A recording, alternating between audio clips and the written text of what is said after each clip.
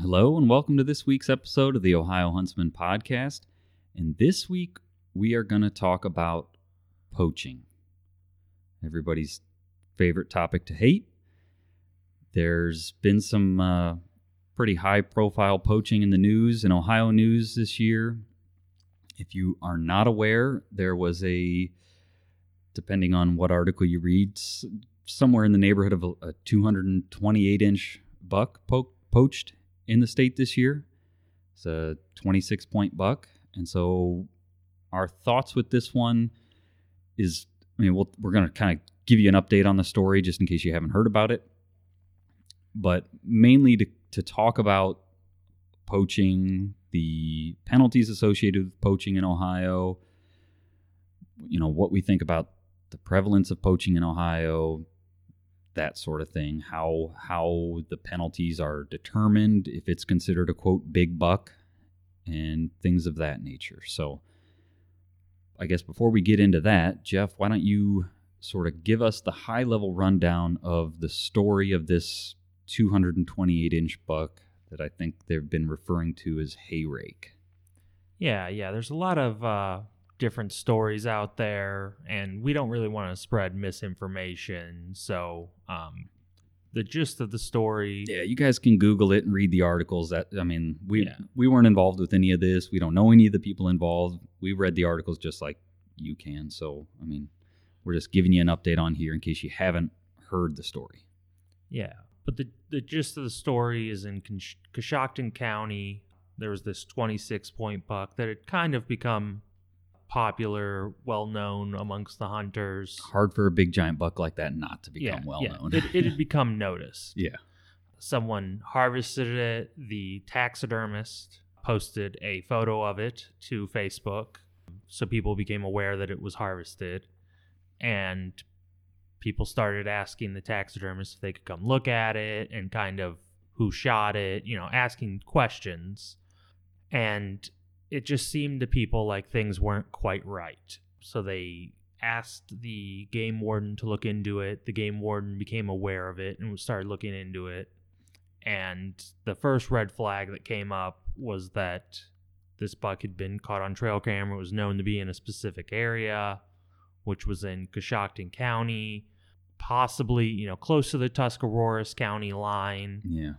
However, a 26-point buck was not checked in either one of those counties. So then the game wardens started searching to see if a 26-point buck was checked in any county. And on the rough date, one was checked in Holmes County. So they reached out to that hunter because that's fishy. They kind of knew the general area, and the hunter checked it in a completely different area. Right. Right. My understanding was the area, you can look at a map and see, but there is no physical way that deer could have traveled that distance and actually been harvested in Holmes County. Correct. So the game warden started questioning the hunter, and he eventually admitted to harvesting 2 bucks. That morning he had went out and shot around 130-inch deer, and then went out that evening and shot the 26-point, 128 Boone and Crockett score buck. And what he did was... 228. You said 128. Oh, sorry. 228. Yes, 228. What he did was he checked in the 20...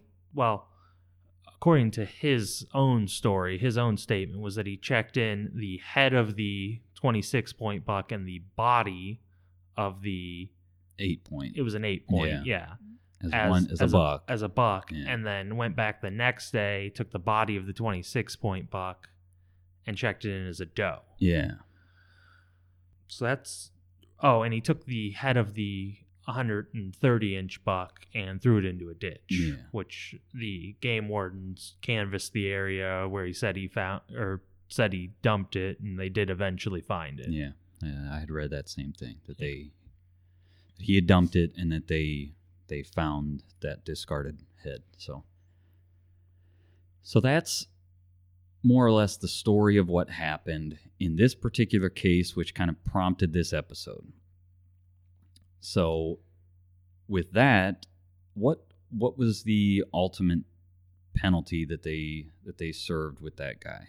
This particular case. He ended up being fined a total of $28,741.46 total.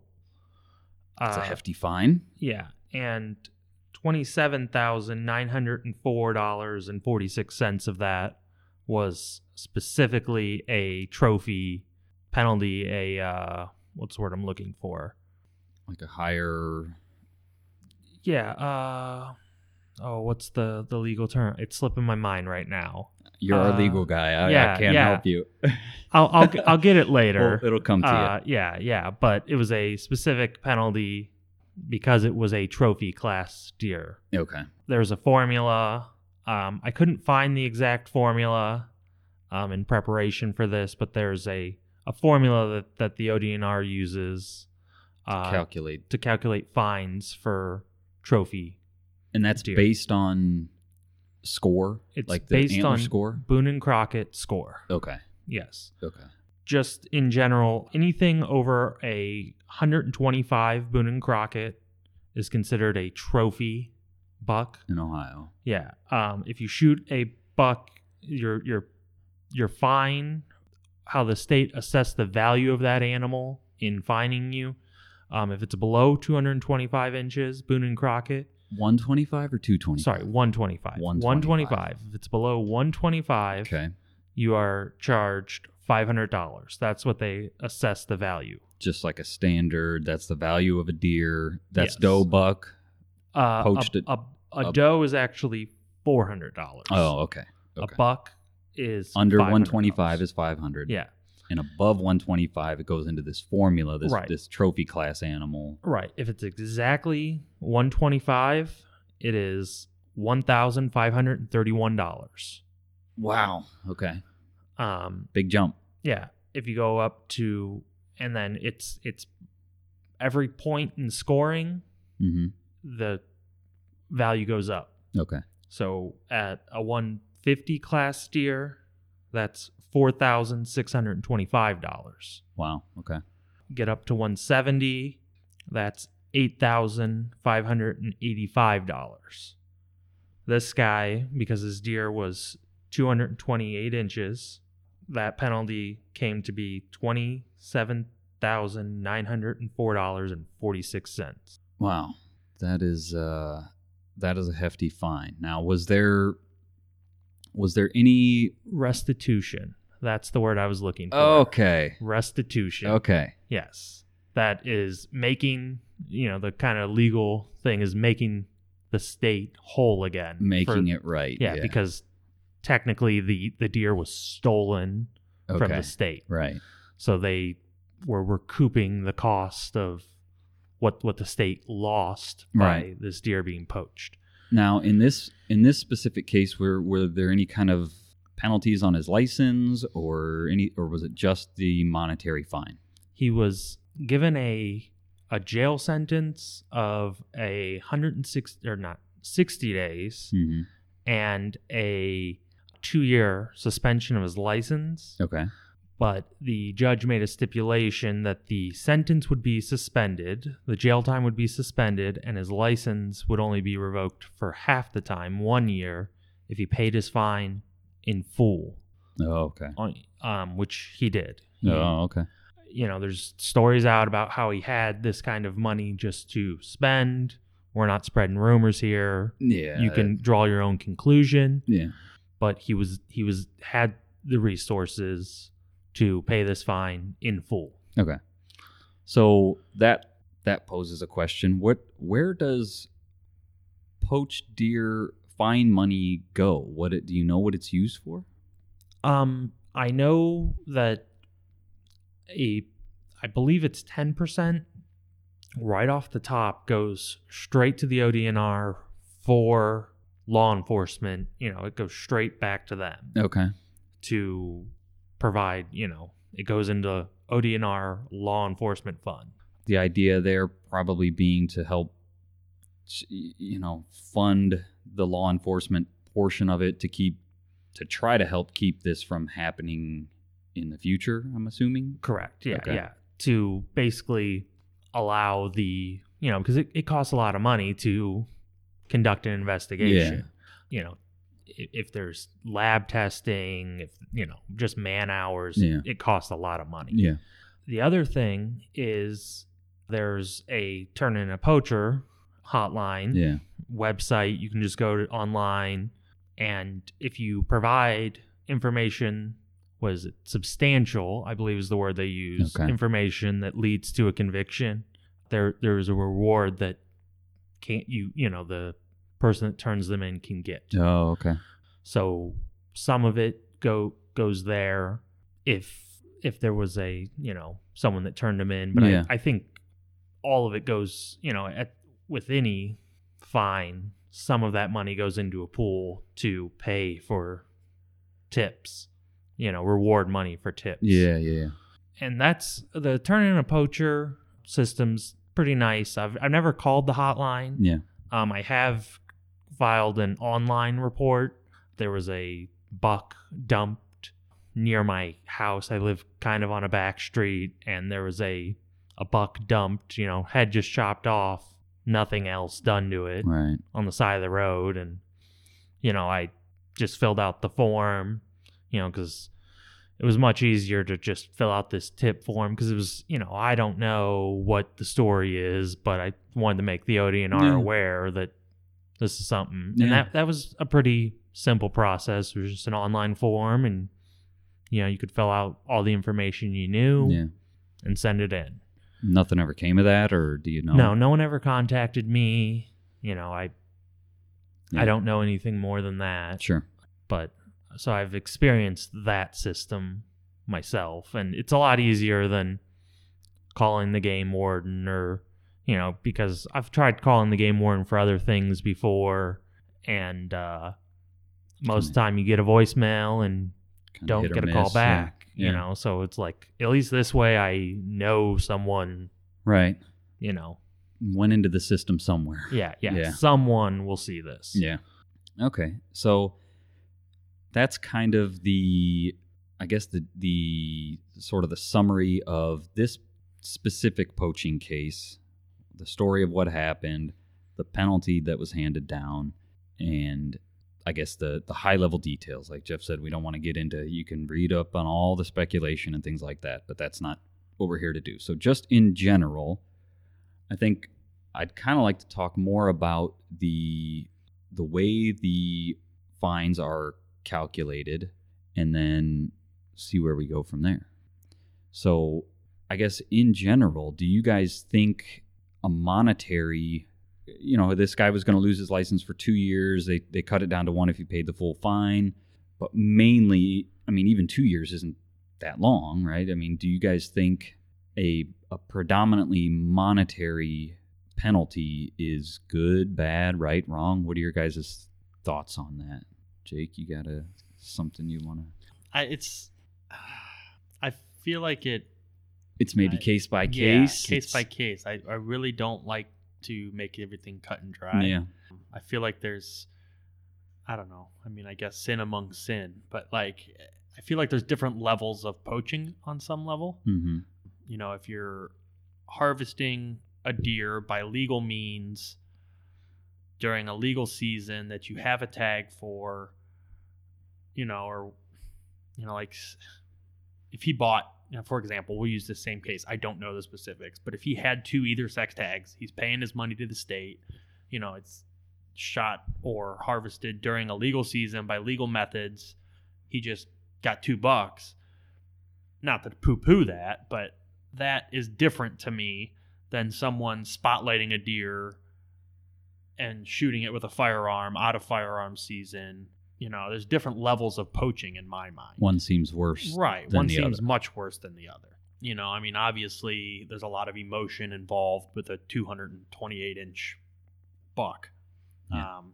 So there's a lot of emotion and, so a lot of opinions and that kind of stuff. But at the end of the day, assuming that the story predominantly of what I read is accurate, he harvested both those deer with a bow. I mean, it takes, depending on situation, I mean, you got to be, it's not like he shot it from his truck. You know what I mean? There is a difference there to me. Yeah, yeah. Not to say that he didn't deserve everything he got, or worse. You know, I'm not saying one way or the other. But I feel like if you're poaching an animal out of season, or, you know, at night with lights, or, you know, shooting it with a rifle during bow season, those type of things, to me, have a little worse of a sting. Take the antler size out of it, other than just, we'll call it trophy class, anything that's trophy class. Right. But I mean, take the 228-inch part out of it. You know, say it was 150-inch. That's still a big deer. Yeah. But it's not a world record deer. Right. You know, so I don't know. I mean, I don't think, if the guy made, you know, just an honest lapse in judgment, and I mean, it's hard for me to say what, you know what I mean? Any one of us sitting in a tree and a 226-inch buck walks by. It's hard to say. You know, what would you do? What would you do? You're That's never in your life going to see another deer like that. Yeah. You know, so I'm, like I said, not that he's right, because he's not. Yeah. But it's tough to sit here and say, oh, he should never hunt again. Well, I think, I mean, it's kind of it's hard. I think it's tough to say, like, any poaching, you lose your license for life. Right. Right. Because of those sort of nuances of, right, you know, you made a mistake. Right. And I mean, I don't know if this, Jeff, maybe you know, if there's like a repeat offender, if you poach year after year, at that point, I think it should become much more than monetary. You should start losing licenses for long periods of time, or... Yeah, there definitely is increasing penalties for repeat offenders, including jail time. I mean, people have gotten real jail time for wildlife violations. Yeah. It's rare, but people have received real jail time. This was actually something I wanted to get into a little bit later, but I believe it was last year they broke up a poaching ring. Yeah, I think I remember seeing something about that. They had a game warden go undercover and infiltrate this ring. It was a big deal. It was an operation. Like, it wasn't a dude like, oh, that looks like a nice one. That guy was actually, the leader of that was actually charged with racketeering. Oh, wow. Because it was an organized crime, and he was stealing deer from the state. Yeah, yeah.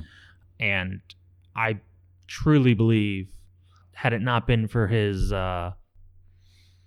excessive age, he would have spent some real long time in prison. Oh, okay. But he was quite old, so I think, I mean, that does factor in. He didn't, you know, I believe he was also sick, you know, chronically ill, and honestly, the state doesn't want to pay for that stuff. They don't want to pay for a chronically ill elderly inmate. So that does factor into sentencing. Yeah. But had he been younger, I think he would have been sentenced to some substantial prison time. Yeah. I believe he did spend some time in prison, but it wasn't much. Yeah. Okay.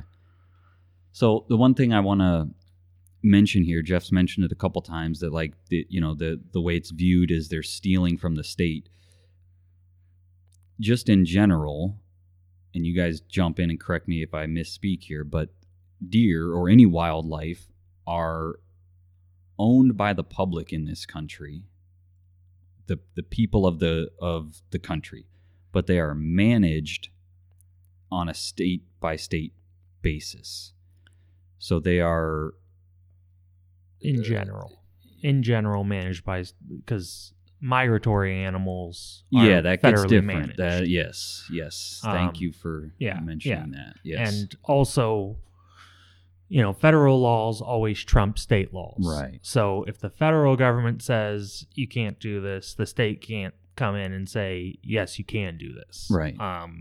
My understanding, I don't know, maybe it's different specifically in wildlife law, but typically this more stringent law trumps. There are situations where state law is stricter than federal law. Yes. Okay. Yeah, just to be clear.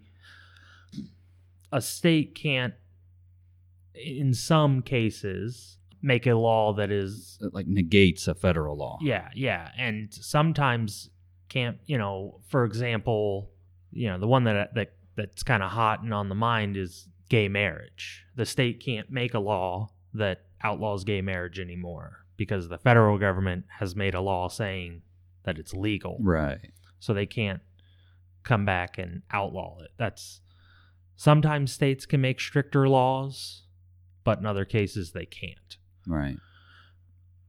So that's just kind of the way it's viewed. The wildlife model in this country is kind of set up, and it's, in my opinion, one of the best model that is out there in the world. Right? It's worked well since they've put this model in place. It's done great things for the wildlife in this country.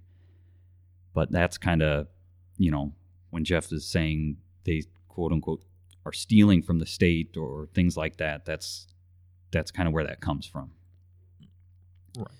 So where were we? I derailed us on that, but I wanted to mention that. We were talking about if we thought the penalties fit the crime. Yeah. Yeah. And with this particular instance, I think the penalty fits the crime pretty well. Mm-hmm. But this is kind of where I see the minimum. Things should only escalate from here. As far as monetarily, or losing your license, Both. or prison time, or Both. Okay. This, because just flat out the value of this deer to the state, I mean, the formula they have wasn't made arbitrarily. Right. There was a assessment of the value of a deer and a trophy deer. Right. So he basically, took this valuable thing away from, so there needed to be restitution paid. Because beyond that, he didn't really get much in the way of fines and penalties. And I think that's because this case was kind of a little bit more understandable. Right. He made a mistake, but it was a little bit more, it takes a lot of morality, to hold back and when a 228-inch deer walks in front of you. Yeah. But had he shot this deer with a rifle, in July, that would be a completely different story. Yeah. I think, that's a lot more criminal, first off, shows more of a criminal will, if you will. Yeah, intent to... Yeah. Because there's planning, there's preparation in that, where this was kind of a spur of the moment thing. Kind of the legal term would be like heat of passion. Yeah. Incident. So I think they should things should only escalate from here. If you were to have shot this deer in July with a rifle, I think fines should have been much higher. Yeah. Trophy class plus higher fines plus a much longer license suspension, and probably, I don't know about actual spending time in jail, but a much larger suspended sentence. Do you know if they do that? Like if it's, do they take those kind of things into consideration, or is it just the trophy class penalty? And well, he probably would have been, he would have been charged with more crime, more That's true. things. That's true. He would have been charged with shooting the deer with a rifle and shooting it out of season. Yeah. And, he would have had more charges and probably more harsh. Those would have been seen as worse crimes. Yeah. So they at least take that into consideration. And I would assume, that those are aggravating factors. Yeah. To use legal terms again, the penalties that they are assessing, because it was more intentional, if you will. The judge would have seen it worse, and probably penalized him more. Yeah. Because in Ohio at least, judges have a fair amount of leeway with sentencing of most crimes. Not all, but most crimes. They have a fair amount of leeway to kind of, judge and determine how severe a crime was. Even Right. if it's the same, under the same name, they kind of have some leeway. Right. Given the facts of this particular scenario, Right. what am I going to hand down as a sentence? Do you know if, like, what's the maximum? I know the formula is the formula, but like, can they revoke a license for life? Do you know? Or Yes, and Ohio is part of a I can't remember the term, like what the actual pact is called, but if you get your license suspended for life in Ohio, there's a group of states. Oh, it's like a multi-state. And- It's almost like yeah. a reciprocating, but the yeah, opposite. and it's suspended in all of those states. Oh, okay. So and I'm not sure with like a 1-year suspension if it's suspended for 1 year in all states, but I know with like lifetime and repeat offenders, and if you get a lifetime suspension or a very long suspension, it can apply to a bunch of states. Yeah. That's good to know. I didn't know that. Yeah. That's good that there's like you said, like a reciprocity, but It's like a blacklist. yeah. Yeah. Because that definitely makes it more serious. Right. Because, otherwise, you could get your license suspended for life in Ohio, but Pennsylvania's not too far away, or Michigan, Right. I wonder what that's. This is just me thinking. I wonder what that's tied. Is it tied to your social? Is it tied to your driver's license? Is it just your name? I don't what know. that's linked to make sure that it's enforced. Yeah, I don't know what it's linked to, but I know current enforcement is not very good. Yeah. Because I've seen cases where the person, gets a wildlife violation, and that's just kind of, in there as a subtitle is like, this person obtained a hunting license illegally because he wasn't supposed to be able to get one. Oh. So I don't believe it's, at least in Ohio, I don't believe it's enforced very well yet. As far as people have lost their rights in another state and then they come here. Yeah. I see. I don't think that they have found a very good way to monitor it. Yeah. Because I have seen, newspaper articles where the person wasn't even supposed to be able to buy a license. Right. It may be sort of like an honor system thing, that there's nothing to prevent you from buying that license. But if you get busted, then it's I see. it's a real Yeah. it's a real bad situation, and you're probably going to get prison time. Yeah. I see. Okay.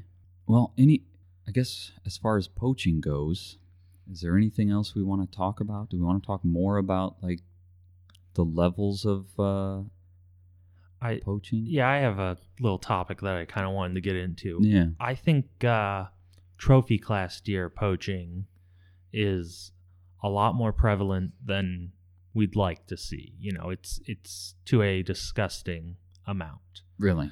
Because as I mentioned, the Cleveland area poaching ring that was busted up. That was the one you were mentioning last year. Yeah, last year. Okay. I checked 2 of the main people in that ring against records in Buckeye Big Buck. Yeah. And, actually, I checked 3, and 2 of them had entries in Buckeye Big Buck. Oh, okay. One of them had 3. Okay. The other one had 2. And only one of these was in the noted time of the investigation where they were active, actively investigating these people. Only one of them was in that period of time. Yeah. But I have to imagine that, the other bucks were most likely harvested illegally as well. So do you think like like a gold medal thing, like if it was found you were doping or something, you should lose, all that stuff should be stripped, your name should come out of the Buckeye Big Buck? I think so, Yeah. yes. And I've sent an email to Buckeye Big Buck asking about this before, and I never got a response. Yeah. And that's something I might try to follow up on. but to see what their policy is. And They would be good people to have on, like somebody from Buckeye Big Buck would be good somebody to have a phone call just to, talk about the Buckeye Big Buck Club and have on the show. We should look into that. yeah. Or if anybody knows anybody that would want to, that works for the Buckeye Big Buck and is listening, wants to shoot us a note, that would be make for a good episode. But anyhow, What is the Buckeye Big Buck qualification? How big to get in the Buckeye Big Buck? I believe for a typical buck, it's 140 inches, 140, Buckeye Big Buck score. I'm not sure if it's identical to Boone and Crockett. I don't think it is, but it might be. But 140 Okay. I feel like this is kind of going back to for a typical deer. Going back to the penalties. I feel like the formula needs to be ramped up or more severe once you get over 200 inches, because that's like the holy grail of whitetail deer. there's like a squared factor or something. Like whatever it is, Yeah. but like a 200-inch deer is like, you could, at least you used to be able to count on, your fingers how many people have killed 200-inch deer, Right. especially in Ohio. I mean, but I'm talking typical 200-inch, roughly. Not talking non-typical. Yeah. For this conversation specifically, but because I feel like if a 200-inch deer is harvested, and it's starting to become more and more common with the People are managing for that. management Yeah. and that kind of stuff, but I feel like a 200-inch deer brings way more money to your state in terms of future hunters out of state, because Ohio becomes known for 200 inchers like Iowa. Right. You know what I mean? That's a totally different. That's worth way more than whatever $28,000 to the state of Ohio. I just feel like there needs to be, and I don't know what I'm saying 200, whatever that number becomes. I feel like there needs to be an amplification factor when you get to those like world record size trophy. And with the internet, I mean, the pictures get out and the news gets out that deer was from Ohio and lived in Ohio. So Yeah. it may have the same effect, but it's just a little different that it was poached versus, you know what I mean? I don't know. Yeah. Because now that deer can't travel the trade shows like a legally harvested buck would. Right. Yeah. It's going to just sit in the ODNR office on the wall. Yeah. And I mean, the ODNR may, at the Ohio Deer Expo, they may have that buck, in their booth there. They like to have their illegally, their seized stuff there to kind of, both as look at what Ohio has and kind of look what we caught, like kind of a trophy to them is like, we are doing something. Yeah, we busted this guy. Right. We busted all these guys. Yeah. So They changed the name of the if it's the same show, they changed the name of the Ohio Deer and Turkey Expo, right? It's now like the Outdoor Life Field and Stream Outdoor Expo. I think, and I could be wrong here, that the company that put it on was acquired by, what is Booner Brands? Is that who owns Field and Stream? I think it's. Sounds familiar. It could be. I think could they be. were acquired by the Okay. company that owns Field and Stream. I see. Field and Stream magazine, not the stores. Big difference. Very big difference. Yeah. Field and Stream stores are owned by Dick's Sporting Goods, and do not give them your business. Yes. I've been seeing stuff going around that on some of the Facebook groups. This is totally unrelated to our topic, but I'm going to derail us for a second. About Mossberg ceasing to do business with Dick's Sporting Goods, but I looked at the article. It was a blog article from Mossberg's blog, and it was from like May. But I don't. It like for some reason surfaced on some of the Ohio deer hunting resurfaced. Yeah. Yeah, Well, I was like, that might be linked to in Dick's Sporting Goods' last shareholder meeting or whatever. Because they're publicly traded. yeah, They talked about how their Field and Stream stores are struggling. I've been seeing a lot of news about that. And that they're considering closing their field, which they just invested a lot of money. Yeah. Very poor business move on their part Yeah. to do what they've done. They did, yeah. Because they had just invested all this money in opening starting the Field & Stream brand and then opening all these stores. Yeah. And then they kind of turned around and stabbed Sportsman in the back. Yeah. So, because I had heard something that they were even considering taking their hunting and fishing stuff out completely from the Dick's Sporting they're not Goods. selling it. Is Yeah. what I read. They're talking about pulling it all, but not because they're taking a further stand. They're just not selling it Right. because sportsmen aren't. yeah, I Going believe to Dick's. Stop shopping there. Yeah. I believe they're trying. They're testing it in a couple of their locations. I think where I'd read it's- that, yeah. it's already sold the poorest. They're pulling it and putting things that sell well. Yeah. I think primarily baseball Okay. into those sections. Increasing those Yeah. sections of the store. Yeah. Totally unrelated Totally to poaching. unrelated. Yeah, But we went chasing rabbits there. Yeah. Business economics. happens. Yeah. So Don't poke a sleeping bear. yeah. All right. So anything else we want to talk about on poaching here before we shut it down? Something I kind of want to say is, Don't poach. Yeah, well, yes, but also, when it comes to this trophy class stuff, and I think we all need to do a little better at, if you see something, say something. Yeah. Because I Yep. think it really hurts the state, the sport, all of it. Yeah. These trophy buck poachers. Especially the non-hunting public, right? They see a news article because it's going to be in the news. Mm-hmm. They see a news article and they say, see, hunters only care about trophies. And that word can have there's some more meaning to that word sometimes. What hunters call a trophy can be very different from what a non-hunting person, when they say trophy, what they mean. Yeah, and the term trophy hunter as well. Yeah. Because, to some hunters, people who would self-identify as trophy hunters, they kind of think that means that they're selective and, Right. They're selectively harvesting. Yeah. Where to the general public, the term trophy hunter basically means I'm shooting the deer and all I want are the horns. Yep. I'm going to shoot it. I'm going to go over there. I'm going to cut the head off and leave the rest. Leave the rest. Yep. Yeah, they've done studies on that, right? I mean, they've done research on that. When you start talking about hunting with the general public, they're like, yeah, hunting. My grandpa hunted, But you start saying, how do you feel about trophy hunting? And all of a sudden it's like, nope, don't like it. Approval for that goes way down. And I don't know the specific stats on it, but, you can look into that. But, yeah, I'm with you. See something, say something, because it makes, I wouldn't call a poacher a hunter. Mm-hmm. Like we talked, there are some scenarios where you made a bad decision.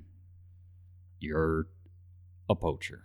But, I mean, especially like these poaching rings and stuff, like those guys, those people aren't hunters. Right. They're poachers. Right. They're criminals. Right. But because they are doing it under the guise of hunting, that's what the general public sees. They see poaching and they equate it to hunting, and it just puts a black eye on the rest of us. And so, also, if you know somebody that's doing stupid stuff, man, say something. Don't do that. But, yeah, see something, say something. Any other closing thoughts we want before we wrap up on this one? This has been an interesting one, a little bit different than some of our past episodes. More of our opinions, I guess, on a topic like this than, facts on hunting laws, which are facts, Right. This one had a little bit more emotion than cut and dry facts. Well, and it does, right? I mean, right.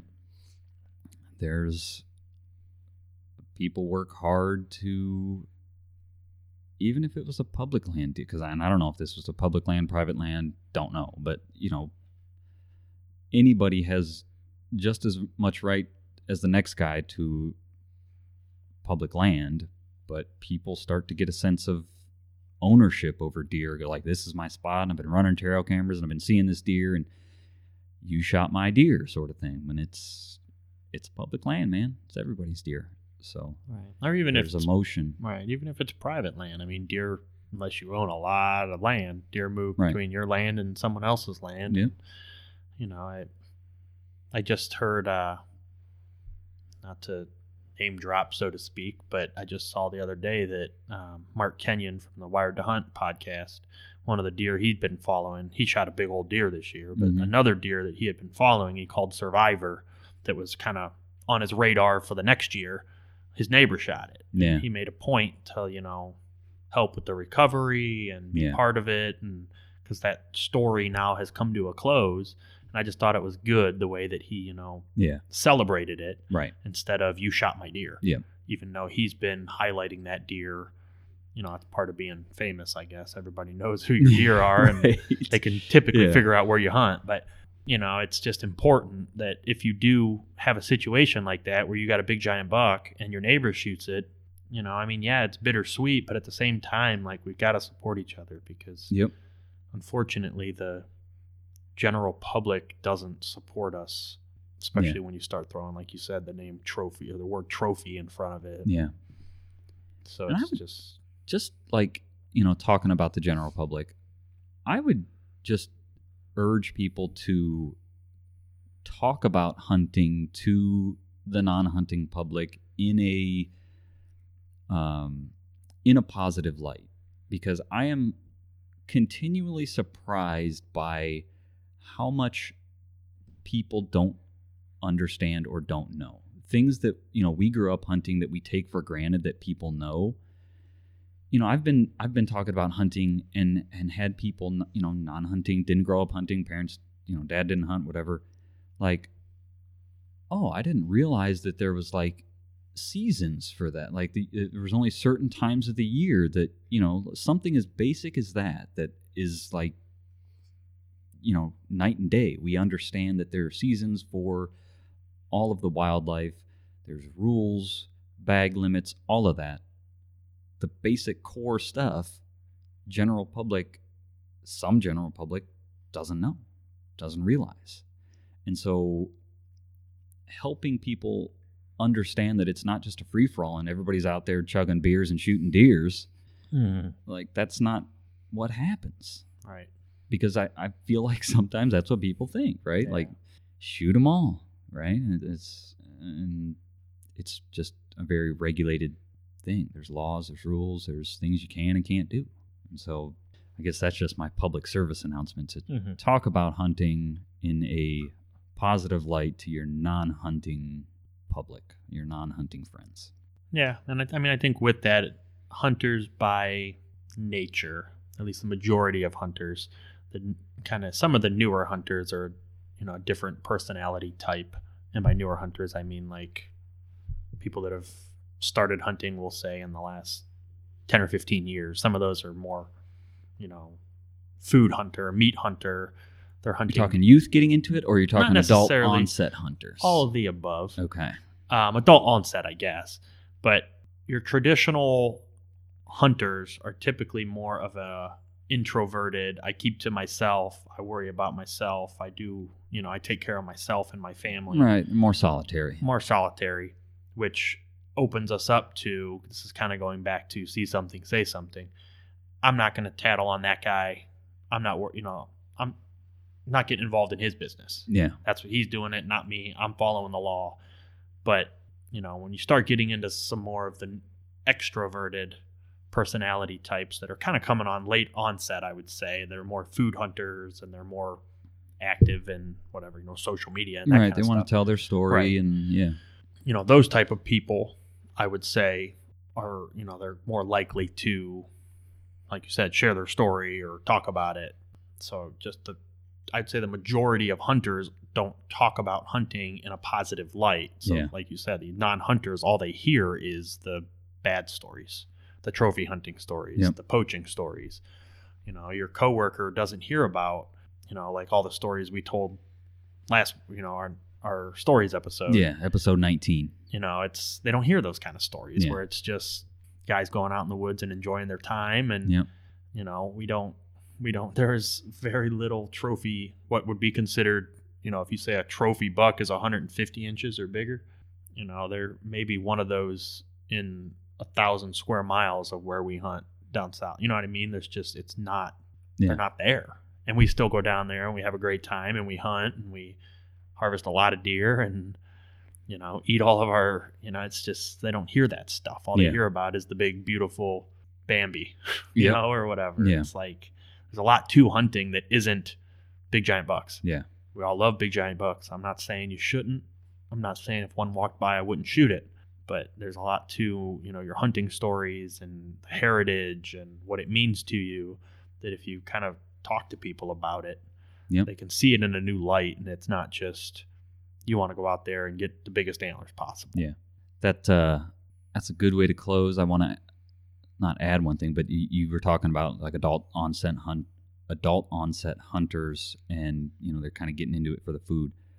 Man, I applaud those people, because could you imagine if we didn't grow up hunting? Like, where do you start? Right. I mean, we did an episode on hunting for beginners, sort of because of that, because it's like, man, getting into it as an adult with nobody to take you or show you is like, that's a daunting task. And so people that are getting into it as an adult Right. and figuring it out, I applaud those people. I would love to have somebody that has done that talk to them on the show, because that is like, I don't know, that's just impressive to me. It's Right, hard for me to especially- even fathom how you would go about doing it. I mean, especially if you did it without a mentor, like you literally just Right.